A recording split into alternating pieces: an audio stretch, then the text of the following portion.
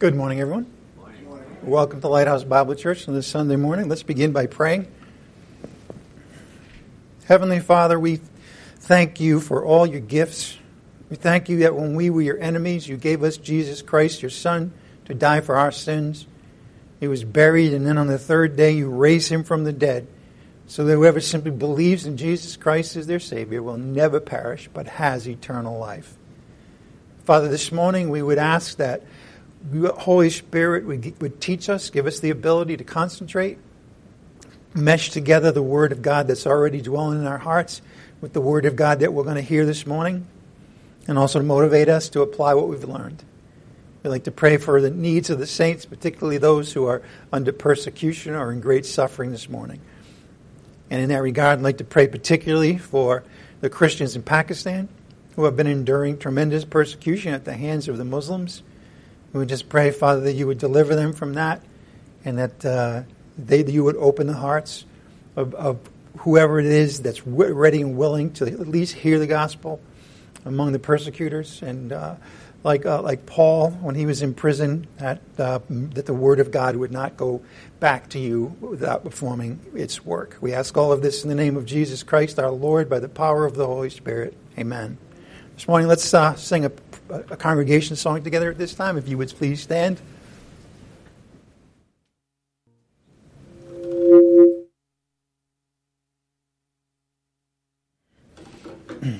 Yeah, last song was to make sure you stay awake this morning. All right, a couple of announcements before we do get started with the message today. First of all, next Sunday is October 1st, which means, we're going to celebrate the Lord's Supper next Sunday, October 1st. Pastor Kingsley is now at the tail end of his missionary trip to South Africa. Please continue to keep him in prayer. He did send an update. I'll just give you a few highlights of it. He's been going to malls and sharing the gospel and also distributing gospel materials that he received from Lighthouse Bible Church. And he's finding that the gospel can be shared without any hindrance in South Africa, which is good. It's unusual. And that there are people who are open to hearing the message. Most of the people that he gave the tracts to accepted them without hesitation. And, of course, he's given credit where credit is due, that really the conviction of the Holy Spirit of leading souls to Christ that is working. Unfortunately, in that country, there are also charismatic churches, a lot of them. And so they need to hear the gospel grace and get out of a system where they believe salvation is by works. So please keep that in prayer. And just like the United States, in South Africa, they have a lot of these monster churches, 6,000, 7,000 people, 3 services. And he said that they're really fire, this is how he put it, fire and brimstone, money, praise and worship. In that order, I suppose. So, he says, and it's interesting, he said, think about it, if 1/10 of the congregation in that auditorium would accept the free gift of salvation by grace, what a difference that would just make, those people in that country. So he asked us to pray for that. He's also praying that people in the West would, he puts it, no longer have their ease in Zion. That's his expression. Meaning that, we can be raised up and take on the task of evangelizing this nation as well as, of course, other nations around the world. And so that's his prayer.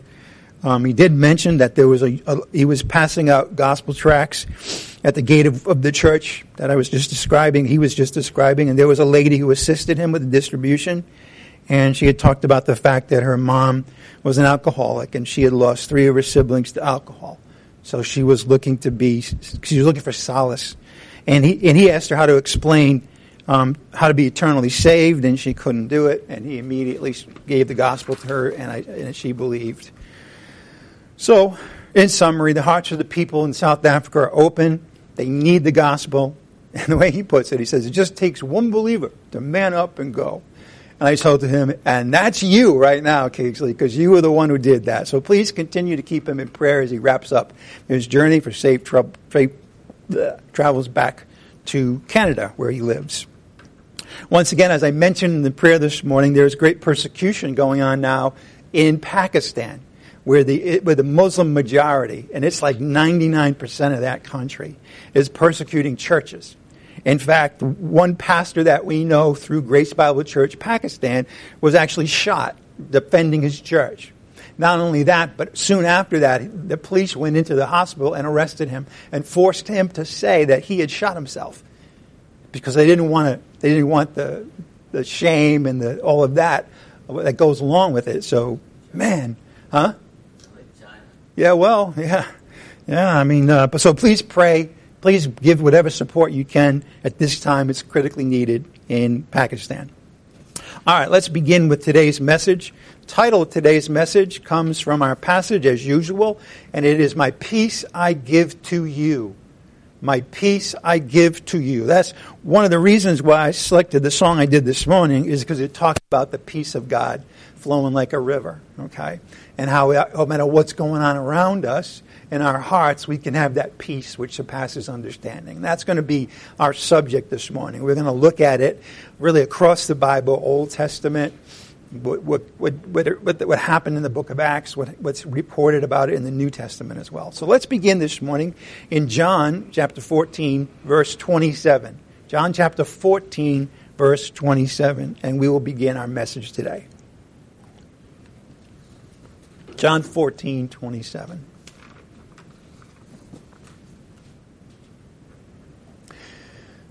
Jesus speaking to his disciples, "Peace I leave with you. My peace I give to you. Not as the world gives do I give to you. Do not let your heart be troubled, nor let it be fearful." Do not let your heart be troubled, nor let it be fearful.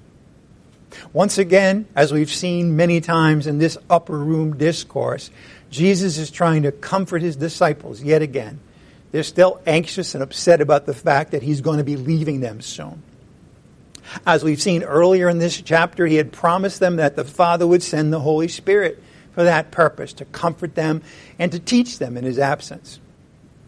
We saw that twice. We saw that in verse 16 and 17. We're not going to go there, but just by way of review. And then we saw it again last week's message, verses 25 and 26. And now he's going to comfort them in still another way. And it's going to be by another gift. Now he's going to comfort them by giving the great gift of his peace. My peace I give. It's a simple expression, but it's powerful. There's a lot there because he's going to talk, he says my peace, and he's going to distinguish that. He's saying my peace is nothing like the peace of the world. And my peace I give to you. I don't expect anything in return. It's a gracious gift. And then he talks about why it is that they need his peace, because otherwise their heart would be troubled and it would be fearful. And it is no different for us today. We have a lot of things that can cause our hearts to be troubled. I mean, this morning, for example, just contemplating on the descriptions that Pastor Kingsley gave of South Africa, and especially the persecution that's going on in Pakistan, how can that help but not have our heart be troubled by that? And then fear. If we're not resting in the peace of Christ, we will have a lot of fear in our lives. And the thing about fear is that once it gets a hold on you, it multiplies. So once you're afraid about one thing, then it's easier for that next thing to come, and you're afraid of that too, so that your gates have been demolished, and the fear rushes in. And so we need the peace of Christ every bit as much as they did, even though, of course, it's different now. Okay, we are not in the presence of the Lord, like physically, right? He is now in heaven, and we have the Spirit, and yet we have our own challenges, don't we? You see, now in the church, what we face ultimately are the spiritual forces of wickedness in the heavenly places. They're invisible. That's why, as we're going to see this morning, it's so fantastic that the peace we have is also beyond our understanding. Just like we can't see our enemies now, and they're trying to attack us. They're trying to, a really simple playbook, trouble their hearts, get them to be afraid. That's why we have the full armor of God. It's also why we have the peace of Christ that's guarding and garrisoning our hearts. And so this is what we're going to look at this morning. We're going to look at what the Word of God has to say about this great gift that Jesus Christ gave his disciples his peace. And it's his peace, and only his peace, that will ease their hearts and soothe their fears all the time. All the time. If we're left to our own devices, if we're trying to work it out ourselves, we can probably sort of come up with a way of thinking for a while, or try to deliver ourselves from whatever it is that's causing us fear and anxiety. And so for a little while, maybe we can, quote, give ourselves a little peace, but it doesn't last long, because something else is going to come along. And maybe we're going to have a weak day, a day when we're vulnerable, and then left to our own devices, we're going to fail in our ability to preserve that peace in our hearts. That's why the only peace that really does the job is the supernatural peace that comes to us, given to us by Jesus Christ, and also stirring our souls and protecting our hearts by means of the Word of God and the power of the Holy Spirit. So it all fits together, these gifts that Jesus is giving. The peace, the Holy Spirit, to be taught, to be comforted, to be protected. And we see this morning that he sets his peace apart in opposition to another kind of peace, doesn't he? It's the peace that the world offers. Now, I say offers intentionally because the world doesn't actually give any peace that's worth anything, right? But it offers it. It kind of puts it out. It's enticing. We see that now in our country and in our world, don't we? I think about back in 1938. Here's history buffs. You know that Great Britain was the last country standing in Europe to stand up to the Nazis. And yet there was a leader in Britain that thought he had established peace with Hitler, a man with whom you could never trust anything that he said. And yet he did. And, of course, that was a false peace, because soon after that war broke out again in Poland, for example. But that's true across the board when we try to rely on any kind of, quote, peace that the world is trying to give us. That if we would just give in over here, if we would just give up our freedom a little bit, then we'll be at peace again. That's the world's peace, and it doesn't work. And we're going to see a little bit about why it doesn't this morning. So not only does he talk about the peace being his, the peace that's a gift, he also distinguishes it, really opposite, between the peace he gives and the peace that the world offers you and the disciples. So given that, we're going to follow the lead of Jesus here as we try to answer, as we answer a simple question. What is the peace of Christ? He talks about it here. He says, I'm giving it to you. He's distinguishing it from the peace that the world gives. It's a peace that touches our hearts. It's a peace that changes our hearts. Well, what is it? Well, it turns out that the Word of God across the Scriptures talks about the peace that only God can give, the peace that only Christ can give. And so we're going to take a look at, in a couple of minutes, what the Bible has to say about the peace that Christ does give. But remember now, he's making a distinction too. He's saying, here's my peace, here's what it's not. It's good. It's a good way, I've mentioned this often, but it's a good way of learning. It's why we see it so often in the Word of God, these distinctions. Now, you want to understand this, but the way to better understand it is to see what it's not. The way to really appreciate, for example, salvation is to understand condemnation, for example. Okay? So, and of course, all of that is going on because there's ultimately a conflict between God and Christ and the enemies, right? And in fact, we were part of the other side before we believed in Christ.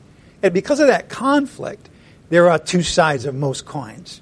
Okay, and so there's false teaching and there's teaching from the Word of God. Okay, and how do you recognize the false teaching? By its opposite. Right, okay, so we're going to do that this morning. We're going to first talk about, therefore, what the peace of Christ is not, what it isn't.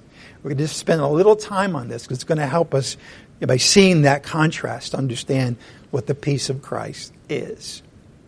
Okay, so what is the peace that the world offers? What is it? Well, I'm going to give you some attributes of it to begin this morning. The world offers a peace that's conditional. Yes, you can have peace, but it's going to cost you over here. You can sacrifice your freedom in the hope that you're going to have peace. You can placate a dictator in the hope that he will not attack your country, for example. It's conditional. If you do that, then I'll give you some peace. That's how the world sees it. By the way, it's based on power, isn't it? The so-called peace that the world gives is basically power that is establishing it by force, and as long as you're on the right side of that power, you're okay. If you're on the wrong side, you're not okay.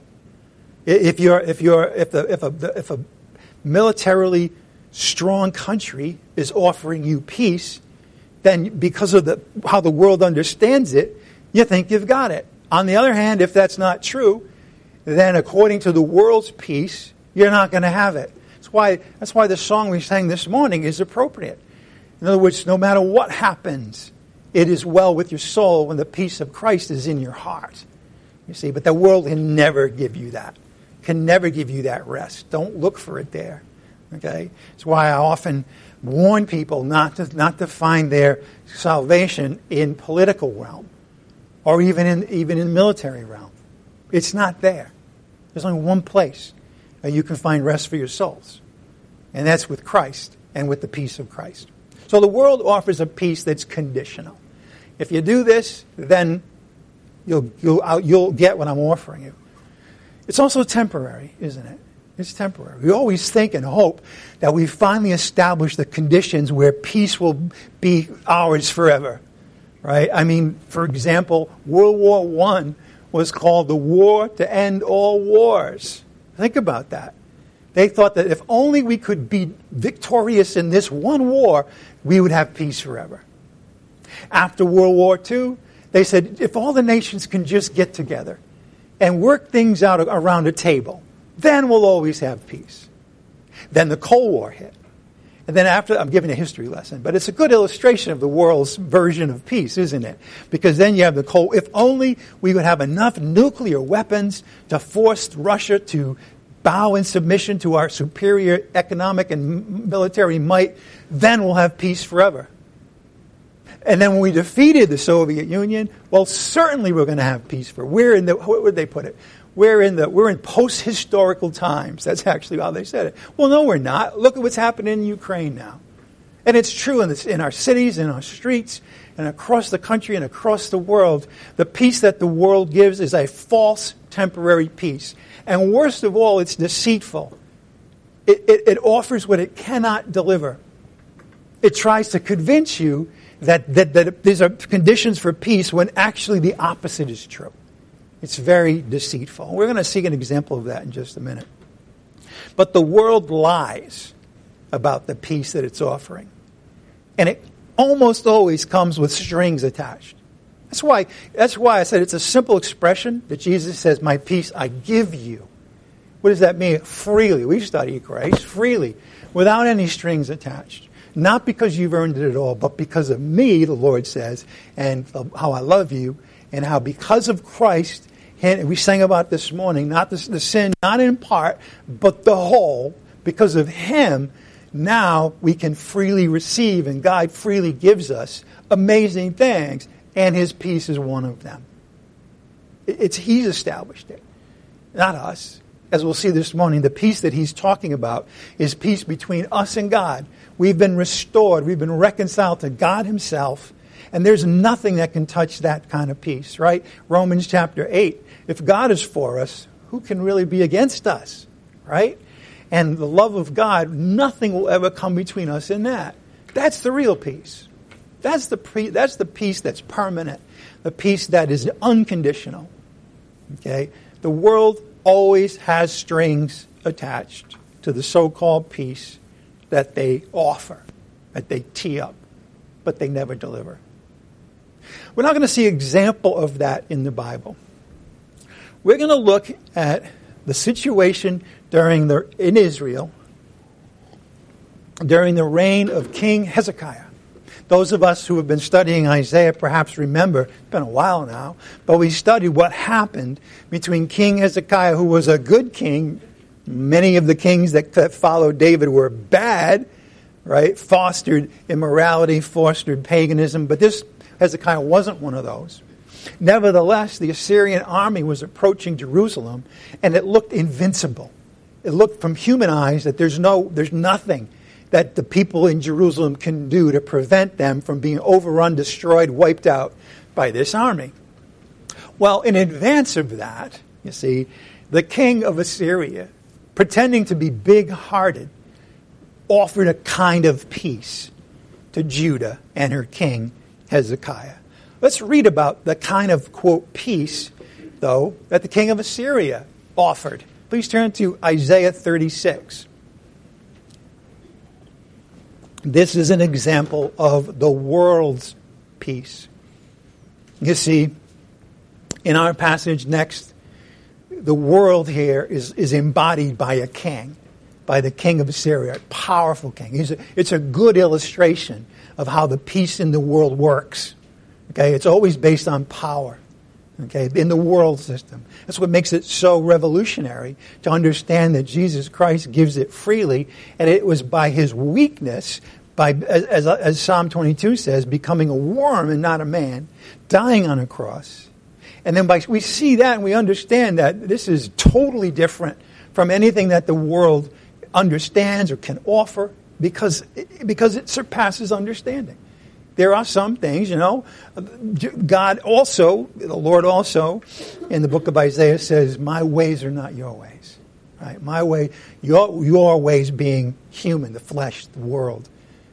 Don't think about what I have to offer in terms of anything you understand about the world's version of this. Let's look at Isaiah now, chapter 36, verse 13. Whoops, getting ahead of myself. Isaiah 36, 13. Then Rabshakeh stood. Now that's the emissary. That's the ambassador from the king of Syria. That's offering this so-called peace. Then Rabshakeh stood and cried with a loud voice in Judean, and he said, hear the words of the great king, the king of Assyria. Thus says the king, do not let Hezekiah deceive you.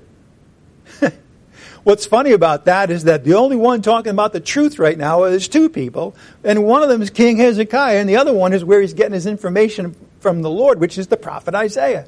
They're the truth tellers, and Rabshakeh and the king of Assyria are the liars. And yet, see, this is a deception. Thus says the king, do not let Hezekiah deceive you, for he will not be able to deliver you.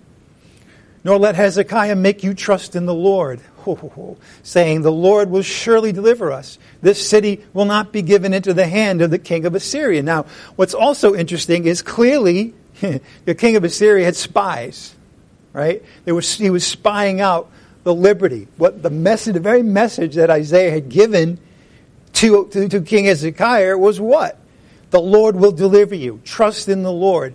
He will make sure that the city of Jerusalem is not given into the hand of the king of Assyria. And by the way, that turns out to be the truth. But the world, as represented by the king of Assyria, lies and says, no. Why don't you look at my military might? Who is this King Hezekiah? Why would you trust in him? He doesn't have an army. I have the army. He hasn't had victories. I've had the victories. All right. Then he goes in verse 16. The so-called ambassador of peace. Do not listen to Hezekiah, your king, for thus says the king of Assyria. And here it is. Make your peace with me. Make your peace with me. Right? Neville Chamberlain, make your peace with me. Adolf Hitler. I only need a little bit of extra land. That's all you have to give up, and everything will be fine. Same thing here. Make your peace with, this is the world's version of peace. Make your peace with me. All right, that's the king of Assyria. And come out to me. We'll have peace, then you can come out, and you don't have to be worried about my army anymore. It'll all be great. Right? He describes it. Again, a total lie. Notice what he says. Make your peace with me and come out to me. And now, if you do that, there's a condition, right? Eat each of his vine and each of his fig tree and drink each of the waters of his own cistern. What's that? A pseudo peace, right? He's describing what they would like it to be. And so they're being tempted by their version of it. And they're saying, well, that sounds good. That's really what I want. Because any offer of peace is only as good as the character of the one offering it, though. Again, notice again in verse 16, do not listen to your king Hezekiah, but thus says the king of Assyria, make your peace with me and come out to me and eat each of his vine and eat each of his fig tree and drink each of the waters of his own cistern until. See, it's temporary. Until, right? Until what? Until I come and take you away. What kind of peace is that? He said, look, I just want you to come out of the city. We'll shake hands and smile and have a picnic. And, for a little while, I'll keep you in your own land because I know you like it. And you can, get the food and the drink that you were accustomed to. And until what? Well, now it's still looking out for your best interest here. But I'm going to come soon and I'm going to take you away to a land like your own land. There's the lie. A land of grain and new wine. A land of bread and vineyards. Verse 18, beware that Hezekiah does not mislead you, saying, the Lord will deliver us. Has any one of the gods of the nations delivered his hand from the hand of the king of Assyria? Where are the gods of Hamath and Arpad? Where are the gods of Sepharvaim? And when have they delivered Samaria from my hand? What is he saying? As far as the eye can see, you know that the so-called gods of these other countries have not been able to deliver their people at all. You can see it, you can hear it, you know the reports as the Assyrians marched down south, getting closer and closer. They wiped out every country and everything in their path. What makes you think it's going to be any different from you? Just make your peace now while you still can. That's what he's saying. On my terms. All right. Then he goes in verse 20. Who among all the gods of these lands have delivered their land from my hand, that the Lord would deliver Jerusalem from my hand? What is he saying? Basically what he's saying is Yahweh, the God of Israel, is no better than any of these false pagan gods. Now, if that's not a lie, I don't know what is. You see, so it's a faulty reasoning, but our flesh can latch onto that sort of thing. This country's invincible. We better just make our peace with it now while we still can. Rather than saying, no, our God is the God of peace. He's the one that will protect us. He's the one that will keep our hearts at ease no matter what happens. We know what kind of world this is. Jesus said, in the world you will have trouble. He didn't say you might. He didn't say, if only you can make peace with these powerful people, then you won't have trouble. He says, no, mark it down. My people will have trouble in this world. But then he says, but don't worry, because I have overcome it. In a way that the natural mind, of course, cannot understand. But we can understand in the sense of reading what the Word of God has said. And by faith, we know that indeed he has overcome the forces of evil. Right? Overcome the flesh, overcome the root problem of all the war in the world, which is the flesh and sin. That's why, again, what a great way it was expressed in the song we sang this morning. My sin not in part, but the whole. Now that's the ultimate peace right there. Because Jesus did that for us. When we believe in Christ, are reconciled to God the Father forever. And that's the only peace that really matters. Why? Because of the character of the one who's giving it. Because it is a gracious gift. Because it is permanent. We're going to see all these things just in a minute. But I want to give you one more example from the Bible of what the so-called peace from worldly people really is. I'm going to give you a statement, and then we're going to look at a passage in Jeremiah. So it's actually going to be in Jeremiah 6, all right, in a moment. I'm going to set it up, however. At this point now, Jeremiah is attacking the leaders of Judah, including false prophets, including their priests, getting close to home. And by the way, we tend to want to think about peace and the absence of peace and lying as being out there. Well, those people out there, because they're woke or whatever, that's where the problem is. But the Bible consistently says that the worst problems we're going to have is by false teachers who we think maybe are telling us the truth.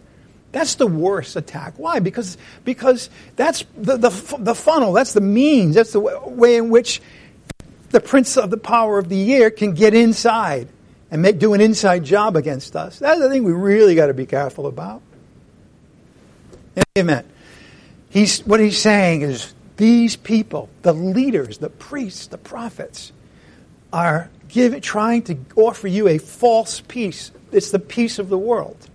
These are worldly leaders. They're not believers. They're worldly. They may have titles that sound like they're spiritual or legitimate. After all, it's the high priest. After all, it's a so-called prophet. Be careful about this. Be careful about somebody, as Jesus says, that comes to you in sheep's clothing, but inside are ravenous wolves. How do you know? How do you discern? Because of the Word of God and the mentorship of the Holy Spirit. God is on your side, by the way. He's not some bully in heaven trying to say, okay, now, I'm giving you a false teacher, and you better recognize him, otherwise everything is going to go wrong in your life. No, he is not willing, first of all, that any should perish. And he's on our side. God is for us. Who can be against us? So he, of course, wants us to recognize the false prophets, the false teachers, and he's going to give us amazing power to do that. We have the mind of Christ, it says in the book of 1 Corinthians. Nothing can beat that. Of course, we have to listen to that. We have to listen and say, you know what? I'm going to keep my eyes on Christ and his word, and I'm not going to pay attention to what the world is crying out to me about, my own flesh is trying to tempt me to do. The lies that I know are not from God, I'm not going to pay attention to those. All right, but let's see how Jeremiah describes the peace that comes now from the so-called leaders of the nation. Look at Jeremiah chapter 6, verse 13. Jeremiah chapter 6, verse 13. He's going to point out, by the way, the true motivation. And he's going to mention one of the biggest motivations of worldly people that are trying to convince you that they're on your side and that they're going to give you peace and everything's going to be fine. Jeremiah 6:13. For from the least of them, these are the leaders of the people, so-called, from the least of them, even to the greatest of them, everyone is greedy for gain. Do you think that we're facing this in our country today, by the way? Do you think that just maybe the people that are our leaders are really in it for the money? Right? Follow the money. Ross Perot. Right? Follow the money. That's a big thing, okay? People, what's that saying? It's saying they want something, and therefore they're going to try to convince you of whatever they need to get what they want. From the least of them to the greatest of them, everyone is greedy for gain. And from the prophet even to the priest, everyone deals falsely, lies, deceit. Verse 14, here comes the so-called peace. They have healed the brokenness of my people, what? Superficially. You see, this isn't the peace that surpasses understanding. This isn't a permanent change in our relationship with God. It's a superficial thing. Well, things are looking pretty good today. I don't see what the problem is. I still have a job. I don't think there's any threats out there. My church is perfect, right? No, actually. They have healed the brokenness of my people superficially, saying, and this, it's cheap and easy to say, by the way, they can say peace, peace, but there is no peace. See, Jesus did the opposite, didn't he? He did say it, but what he did was he purchased it, and he gave it to us freely. That's not how worldly leaders act at all. They'll say it, peace, peace, but there is no peace. Such and such country, they're okay. They don't really want to hurt us. They want to just trade with us. Everything's fine. Peace, peace. But there is no peace. Were they ashamed? Again, these are the leaders of this country that's supposed to protect the people, right? Were they ashamed because of the abomination they have done? They were not even ashamed at all. They did not even know how to blush. Therefore they shall fall among those who fall. And at that time I will punish them, and they will be cast down, says the Lord. He gets the last laugh. And we ought to rest in that, no matter what we're facing. It can be bad, what we're facing. But we need to understand that there will be a time when the Lord will set things right for us and for the whole world and the whole universe, for that matter. All right, so much for the peace that the world offers. Because what we really want to look at this morning is not the peace that the world offers, but the peace that Christ gives and has given. So for the remainder of this morning, that's what we're going to look at. All right, what is the peace that Christ gives? When Jesus said to his disciples, "My peace I give to you," what is that peace? We're going to look at 10 things this morning that the Bible teaches about the peace of Christ. The first one we're going to look at is in the Old Testament. Because the prophets in the Old Testament saw the Messiah. Now, they didn't know his name. Okay, they didn't know when he would come. There were a lot of things that they misinterpreted, right? The people of Jesus' day. Yet the prophets foresaw that there would be a Messiah, a king in the line of David, who would establish peace for Israel. And when his kingdom comes, when he comes in and establishes his kingdom, which, by the way, will never end. We're going to see that passage, in fact. So even the Old Testament foresaw the peace that God gives as opposed to the world gives. I want you to see that now in Isaiah chapter 9, verse 6 and 7. Isaiah, writing about 700 years before the birth of Christ. There was much turmoil and threat and sinfulness and all kinds of things going on in his day, just like ours. And yet, he had a vision. He had a hope. He had a hope that he shared with the people of his time. It was an amazing hope, having to do with a peace that will never end. Look at Isaiah chapter 9, verse 6. "For a child will be born to us. A son will be given to us. And the government will rest on his shoulders." That's a government that I want to be a part of, by the way. That's a government that I want to see rule my country. Right? A government that rests on the shoulders of the Lord Jesus Christ. And his name will be called Wonderful Counselor, Mighty God, Eternal Father, Prince of Peace. There will be no end to the increase of his government or of peace. Notice, there will be no end to the peace that he will bring. He will be on the throne of David and over his kingdom. So when the Messiah comes and sits on the throne of David and establishes his kingdom, and the government will rest on his shoulders, and at that point there will be peace. He will be the Prince of Peace, and it's a peace that will never end. Again, verse 7, "There will be no end to the increase of his government or of peace on the throne of David and over his kingdom, to establish it and uphold it with justice and righteousness." By the way, I want to say this. I don't know if you may have heard a slogan in the past, "No justice, no peace." That's true. That's true, okay? No real peace. Thank God we have a God of justice and righteousness. Because you can't have peace without justice. You can't really have peace without the righteousness of God, from which the real peace flows. There will be no end to the increase of his government or of peace on the throne of David or over his kingdom, to establish it and to uphold it with justice and righteousness from then on and forevermore. This is a permanent peace that the Lord offers and brings. The zeal of the Lord of hosts will accomplish this. That's a promise. Okay, that's the first thing, that the prophets foresaw that there would be a peace that would be established for Israel that would be forever. And that's the second point.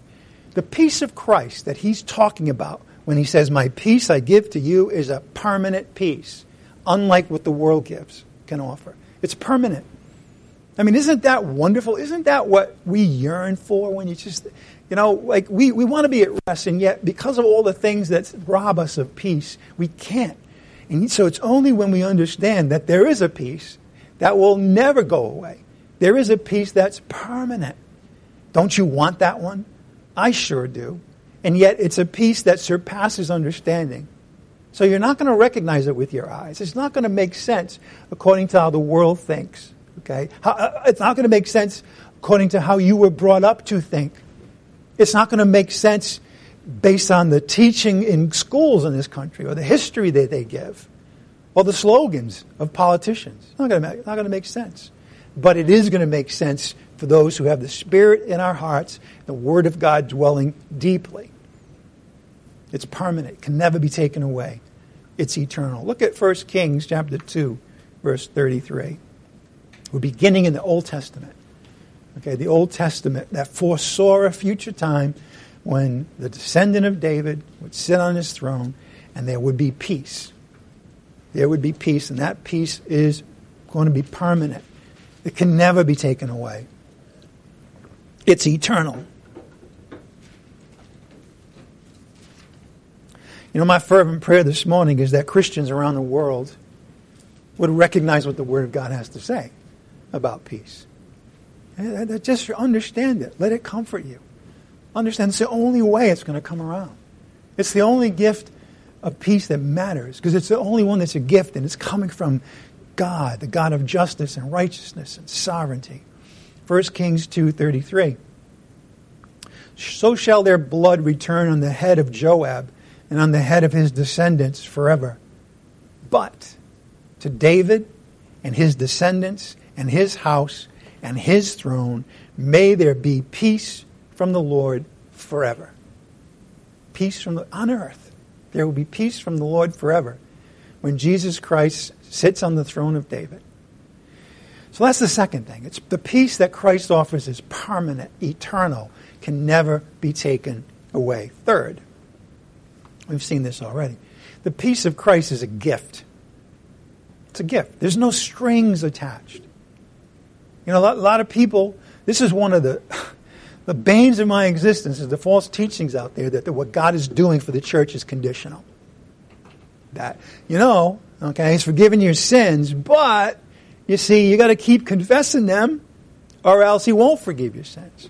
Sure, you have salvation today, but man, if you just take a wrong turn, that salvation is going to be taken away. Of course, what I just said, those two things are lies. I hope you understand that. I'm mimicking, right?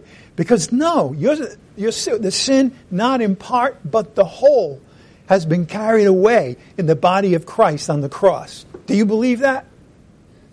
Do you live like that? How often do you beat yourself up and think that there's something else I got to do now that I just committed that sin? What do I do? What do I do? The wrong question. What did God do? That's the right question. What happened at the cross? Eyes on Christ, not on ourselves.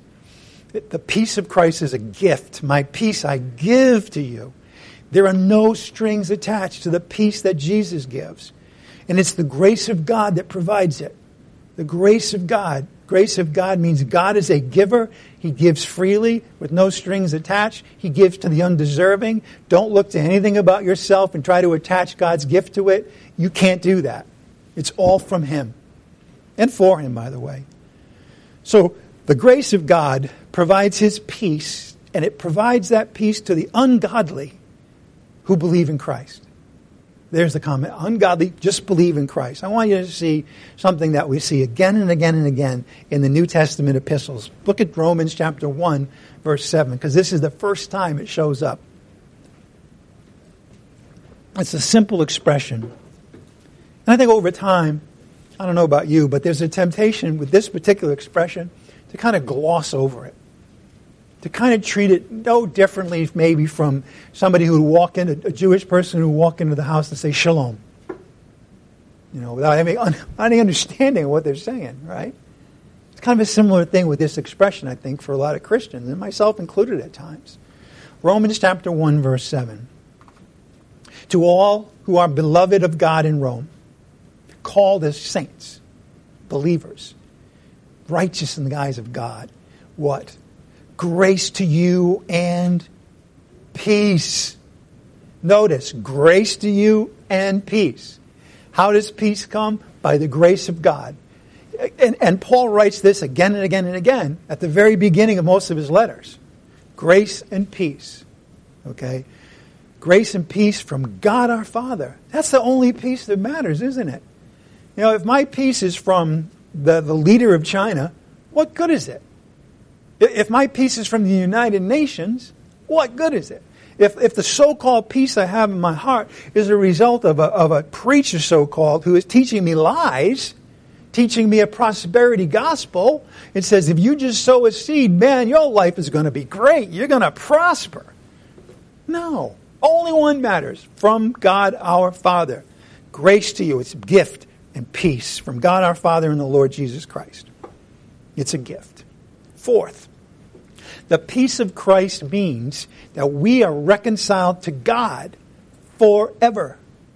So what am I saying? I'm saying tie in the two words together. You can't separate the peace of Christ from our reconciliation with God. To a large extent, they're one and the same. Because that is on the basis of being reconciled to God, that now the peace that has been established at the cross, now the Holy Spirit has opened up our hearts and poured it in, just like the love of God. Okay, so let's take a look at that. Let's go and look at another passage, 2 Corinthians 5. The peace of Christ means that we are reconciled to God forever. Reconciled to God forever. He will no longer ever consider us his enemy. He will never again think of us as ungodly.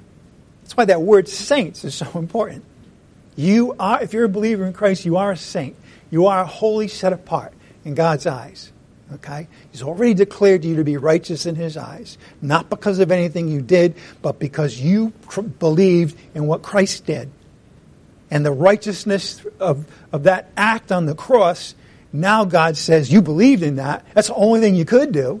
Okay? You can never produce this for yourselves. But because you have stepped into the way in which I want to give you everything, believing in the gospel, now you have it. You have the peace of Christ. You don't have to make it. You don't have to go searching for it. You don't have to ask for it. You don't have to do anything. It's already been provided to you. 2 Corinthians 5:18. Now all these things are from God. Notice, who reconciled us to himself through Christ. Has it already happened or not? Yes, it has. Past tense. If you're a believer in Christ, God has already reconciled you to himself forever. He has said, you have my peace, my oneness, the fact that you and I will never be in conflict again. You're my child now. We have been reconciled on the basis of the blood of Christ, as we're going to see in a moment. God reconciled us to himself through Christ and gave us the ministry of reconciliation. What's the ministry of reconciliation? Namely, that God was in Christ reconciling the world to himself. And notice the next expression, not counting their trespasses against them. Why? Because the blood of Christ is taking care of the sin problem. So when we offer the gospel, we don't do it on the basis of counting their sins against them. How many so-called preachers of the gospel, that's the first thing they do? Yeah, going to hell. I know your sins. You're sinful people. That is not the gospel of Jesus Christ. And by the way, I've mentioned this before. The Holy Spirit convicts people of sin. Period. Our ambassadorship is to follow the example of God himself in not counting their trespasses against them. That's why it's futile for the church to spend all this time trying to attack and judge the world for its sinfulness. It can't be anything other than that, and it always has been. And I don't know why we're spending any time trying to fix it out there. The only way to fix it is God's way, not our way. To preach the good news of Christ and to understand that only by the grace of God can anything change in any human being. Namely, that God was in Christ reconciling the world to himself, not counting their trespasses against them, and he's committed to us that word of reconciliation. Number 5. The reconciliation has already been secured, and by one thing, the blood of Christ, his death on the cross, purchased, as it were, the reconciliation of all things to himself, including us, right? is secured by the blood of Christ. I want you to see, we're going to look at a couple of passages now. The first one in the book of Colossians, chapter 1, verse 19.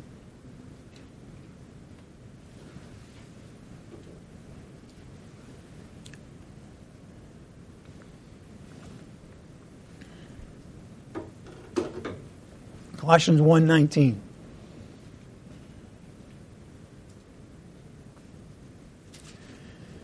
Colossians, the great book about the deity of Jesus Christ, who he is, the gloriousness of this person, Jesus Christ, God and man.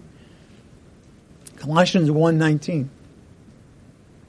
For it was the Father's good pleasure for all the fullness to dwell in him. Verse 20. And through Christ, God reconciled all things to himself. Having made peace, it's already been made. We don't have to make it. We can't. God has already reconciled all things to himself through Christ, God made peace through the blood of Christ's cross. One way and one way only. If you want to understand what God has done about war, about conflict between people, about our state of war with God himself, he has had his son die for us. And by his death on the cross, that is the place, that is the means, that is the ground on which God offers his peace and salvation to the whole world.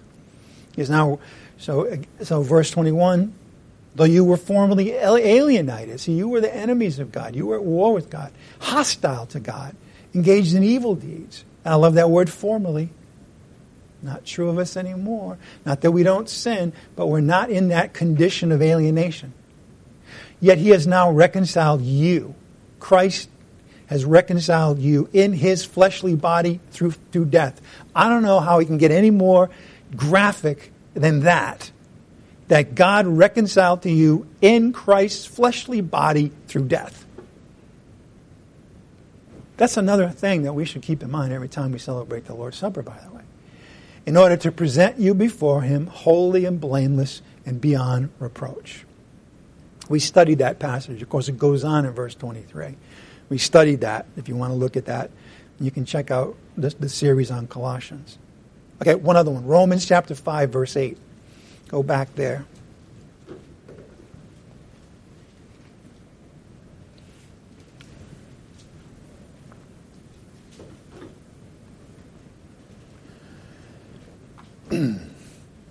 But God demonstrates his own love toward us, in that while we were yet sinners, Christ died for us. Much more then, having now, notice the order here, been justified by his blood, we shall be saved from the wrath of God through him.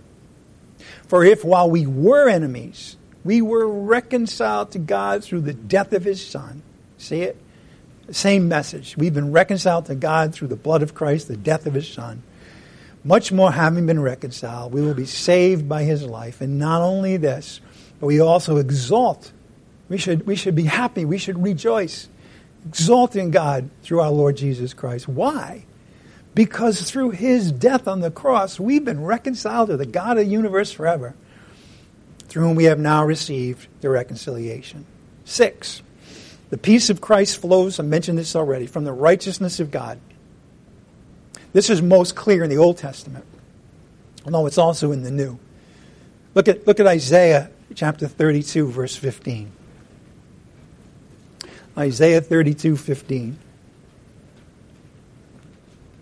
The peace that God has offered us through the death of Christ, the reconciliation, the peace of Christ, flows from the righteousness of God. You see, this is why it's superior. This is why it blows away anything that the world could ever offer. It's solid. It's tight. There's nothing that's ever going to change this. The very righteousness of God, who he is in his perfection.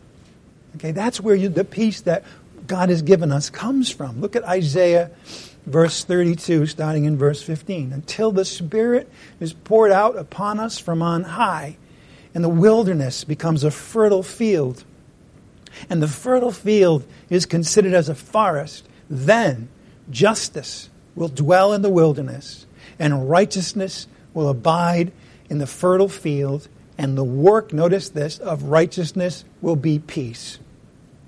God has set his righteousness to the task of establishing peace between us and God through the death of Christ. That's the work of righteousness, will be peace. And the service of righteousness, here's the application, quietness and confidence, and there's that word, forever. That's the peace of Christ right there, that it flows from the righteousness of God. It's a forever thing, and we will have quietness and confidence whenever we rest in that peace rather than anything that the world has to offer. Look at Romans chapter 5, verse 1. Romans 5:1.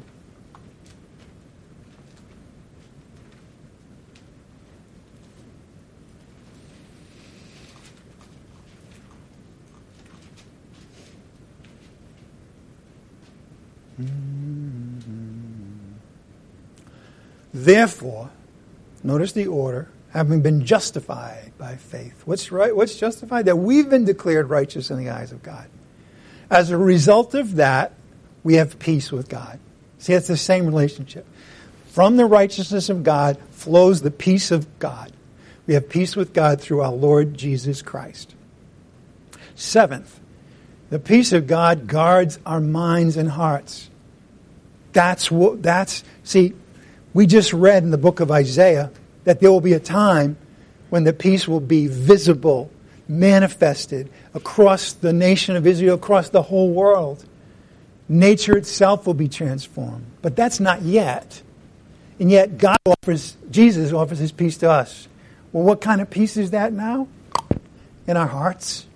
In our hearts. Notice, the peace of God guards our hearts and our minds, because that's where the battle is.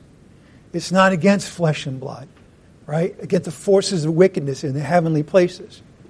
And so the peace of God guards our hearts from this attack. It banishes fear. It banishes worry. We can't have peace in our hearts if we have fear in our hearts. We can't have peace in our hearts if we have worry and anxiety. What's the solution to that? Focus on what God has done for us. It's very simple. You know the answer. Look at Philippians chapter 4, though, verses 6 to 7.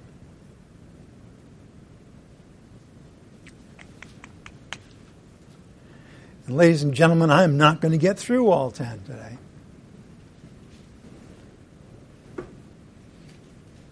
Well, even though I don't get through them, they're true, they're real. Maybe I'll come back next week and finish it. Probably not. Maybe. We'll see. I'm not going to get through them today. In any event, Philippians chapter 4. This isn't a bad place to end, actually. Verse 6 and 7. Be anxious for nothing. So if you are anxious, it's for nothing. You've just wasted some time. Okay? Because you don't have to be. Be anxious for nothing. So now, if I'm about to be anxious, if I'm dwelling on something, and it's bothering me, and I don't know what to do about it, okay? I know that if I keep dwelling on it, it's just going to get worse. I'm going to be more anxious, I'm going to be more worried, and I don't know what to do about it. Here's what you do about it, by the way. In everything, by prayer and supplication with thanksgiving, let your requests be made known to God.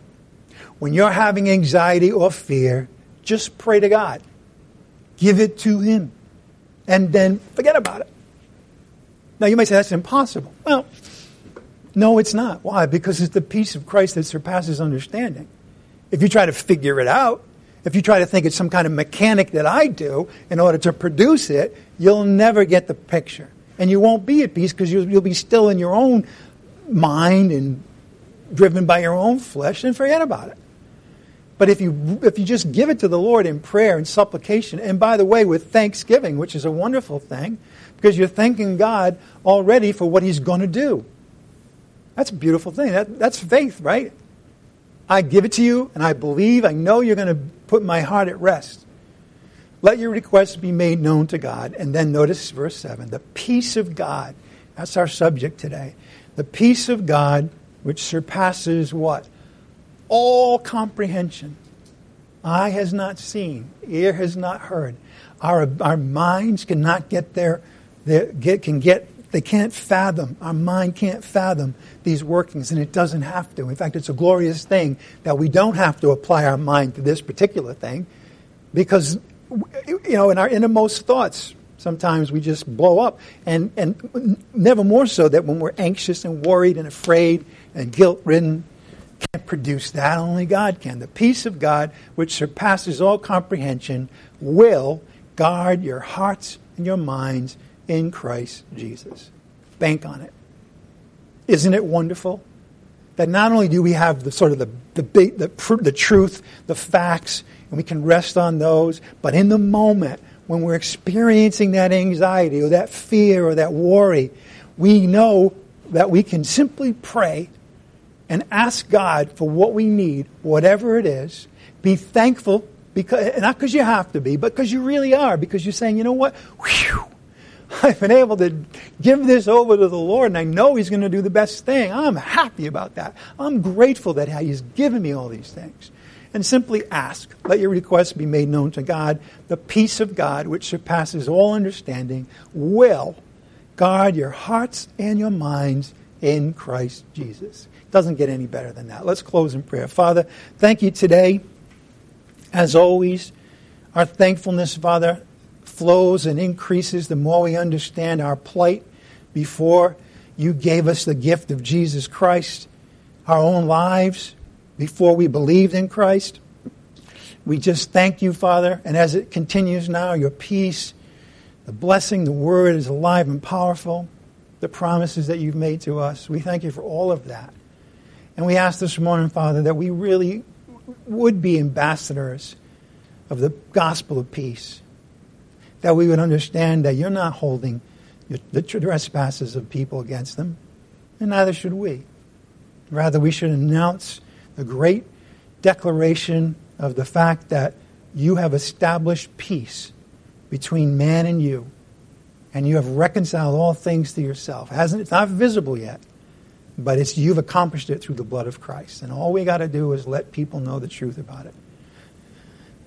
And we ask this all, of course, in the name of Jesus Christ our Lord, by the power of the Spirit. Amen.